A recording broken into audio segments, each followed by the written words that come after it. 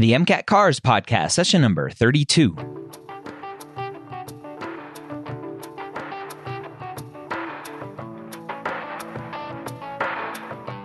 The Cars section of the MCAT gives thousands of pre-meds nightmares every night.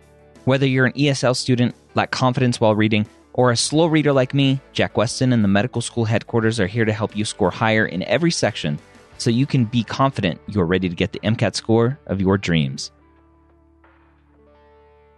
Welcome to the MCAT Cars Podcast. My name is Dr. Ryan Gray, and as always, I am joined by Jack Weston, the internet's premier MCAT Cars tutor. I guess he's not just the internet's. He's the world's premier MCAT Cars tutor. And we are going to go through another quote-unquote passage, right? An article, and break it down to help you understand how to better work your way through these passages on the MCAT. Let's go ahead and jump in. Say hi to Jack. Jack Weston back for some more MCAT Cars Podcasts. How you doing today? I'm doing well. How are you, Ryan? I am doing well. I'm excited for another passage to learn, to teach, to educate, and to hopefully not cry after because they're really hard. Last week was pretty tough. Yeah. It was very hard. Again, we talked about it when we recorded, but it's like, oh, the Beatles, music, this is going to be fun. And then I was like, oh, what are they talking about? I don't know these words. And so just goes to show you that Cars passages can be hard, even if the topic may be fun for you. Yeah, they always go deeper than you may expect. And I think students catch on to that quickly. They never pick answers that are literal, right? Like if the question is asking, what is the definition of smart, right? And usually the answer that says you're highly intelligent is wrong, right? It's something else. There's a deeper meaning behind it. And the only people who pick the answer that says highly intelligent are the ones who don't read it or are guessing, right? Or whatever. So there's always that deeper meaning, and usually students know to stay away from those literal answer choices. That's not always true, though. Sometimes the literal answer choices are correct, right? You just have to read the passage to make sure.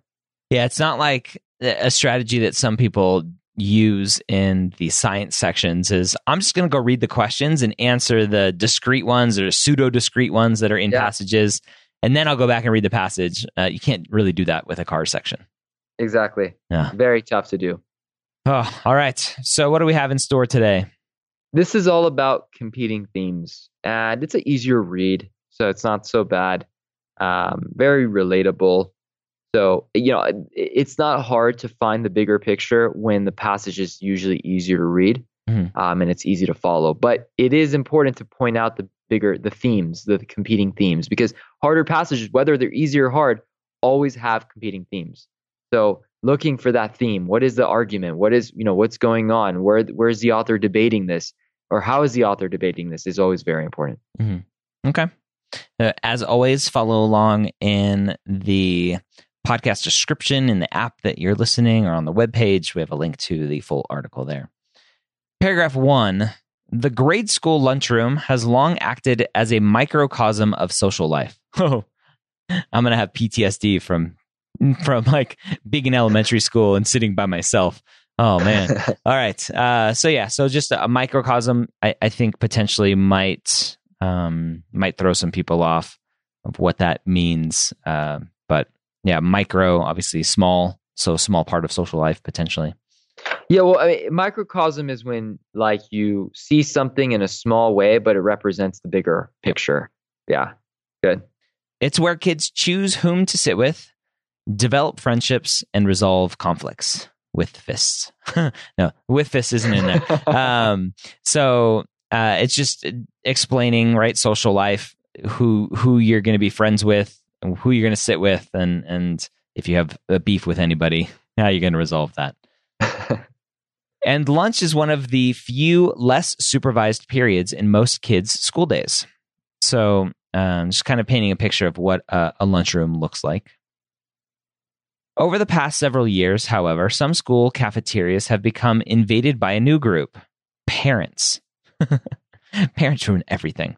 So the author is painting a picture of what a lunchroom is, how it affects us, right? This microcosm of social life, of developing friendships and resolving conflicts, and how there's not a lot of supervision until maybe now where parents are getting involved.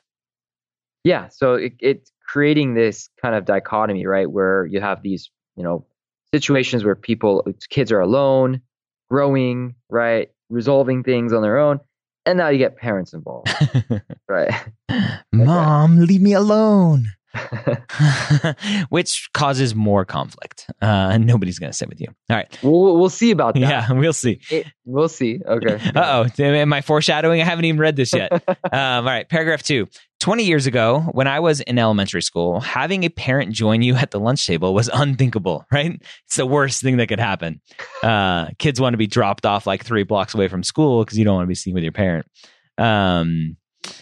Parents or caretakers dropped everyone off in the morning for school, leaving us to grow, play, and learn until we were collected. Right? So just painting the picture, what parents are there for. You drop the kids off and the kids go and grow and learn and play.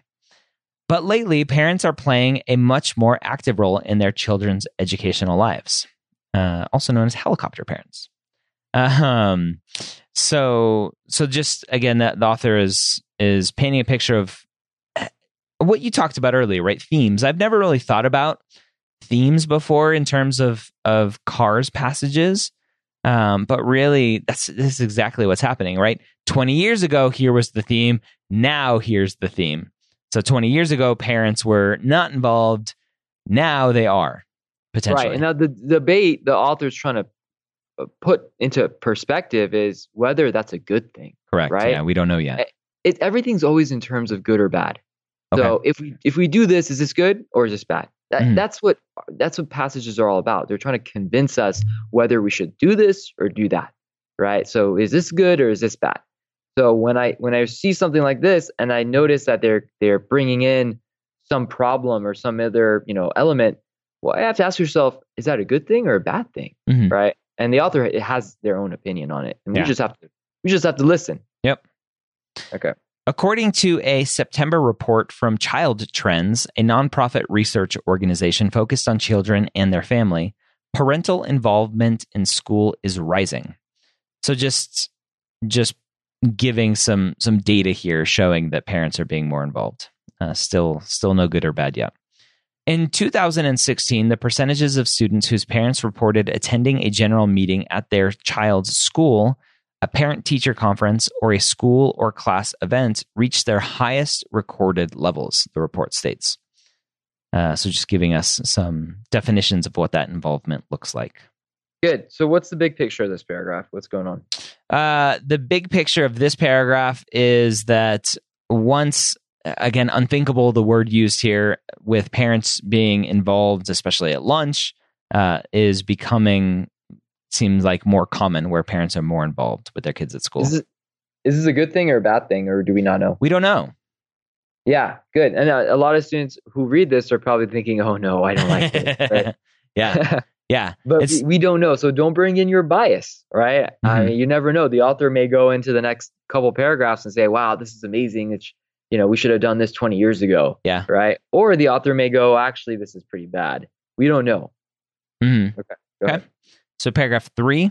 At some schools, swarms of parents wait in line to be escorted into the lunchrooms and sit with their children, some as old as 10 for a meal. Oh man, I'm just picturing this going, oh, I feel so bad for that kid. But again, that's my own personal bias. I need to leave it out. So painting this picture of what's happening. Who knows? Maybe the meal's really good, right? Maybe I know, maybe. Chick-fil-A or In-N-Out or something, something really good. Chick-fil-A sounds good. One school district in Darien, Connecticut found its cafeterias so inundated with parents that this week it announced an outright ban on parent-student lunches. Okay? So now potentially we're seeing a negative. It's interesting. So one school is banning it just because it's inundated. So we don't know if the practice is bad, but we know that maybe too many parents were showing up and maybe there's just not enough room. It sounds negative because it says swarms of parents. I don't think you want swarms of anything, right? Yeah. Inundated is not great either. I mean, maybe you want to be inundated with good grades and stuff, but we know at this point it's probably leaning towards the negative. We don't know for sure, but probably towards the negative. Yep. Go ahead.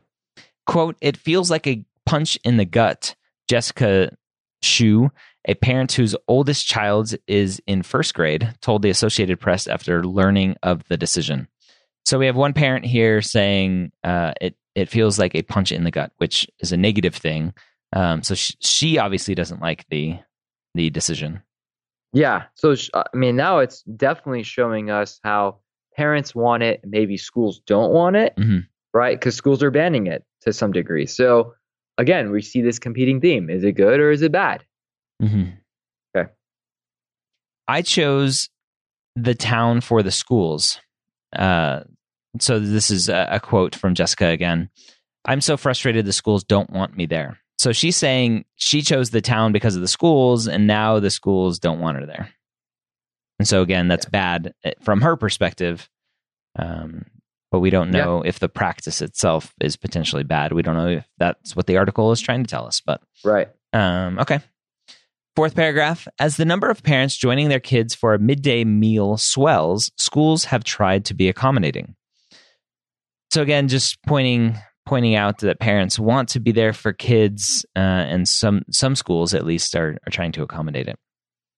"Most schools value parent involvement, but at a certain point, it can become disruptive." All right. So our first kind of negative aspect here, that schools want involvement, but it may not be good. Good. A middle school teacher in Connecticut who asked to be anonymous since she was not authorized to speak on the record said that she doesn't think parent-student lunches are a bad thing, but she has seen them cause issues in the past. All right, so again, that these lunches can be an issue, at least based on this one teacher's perspective.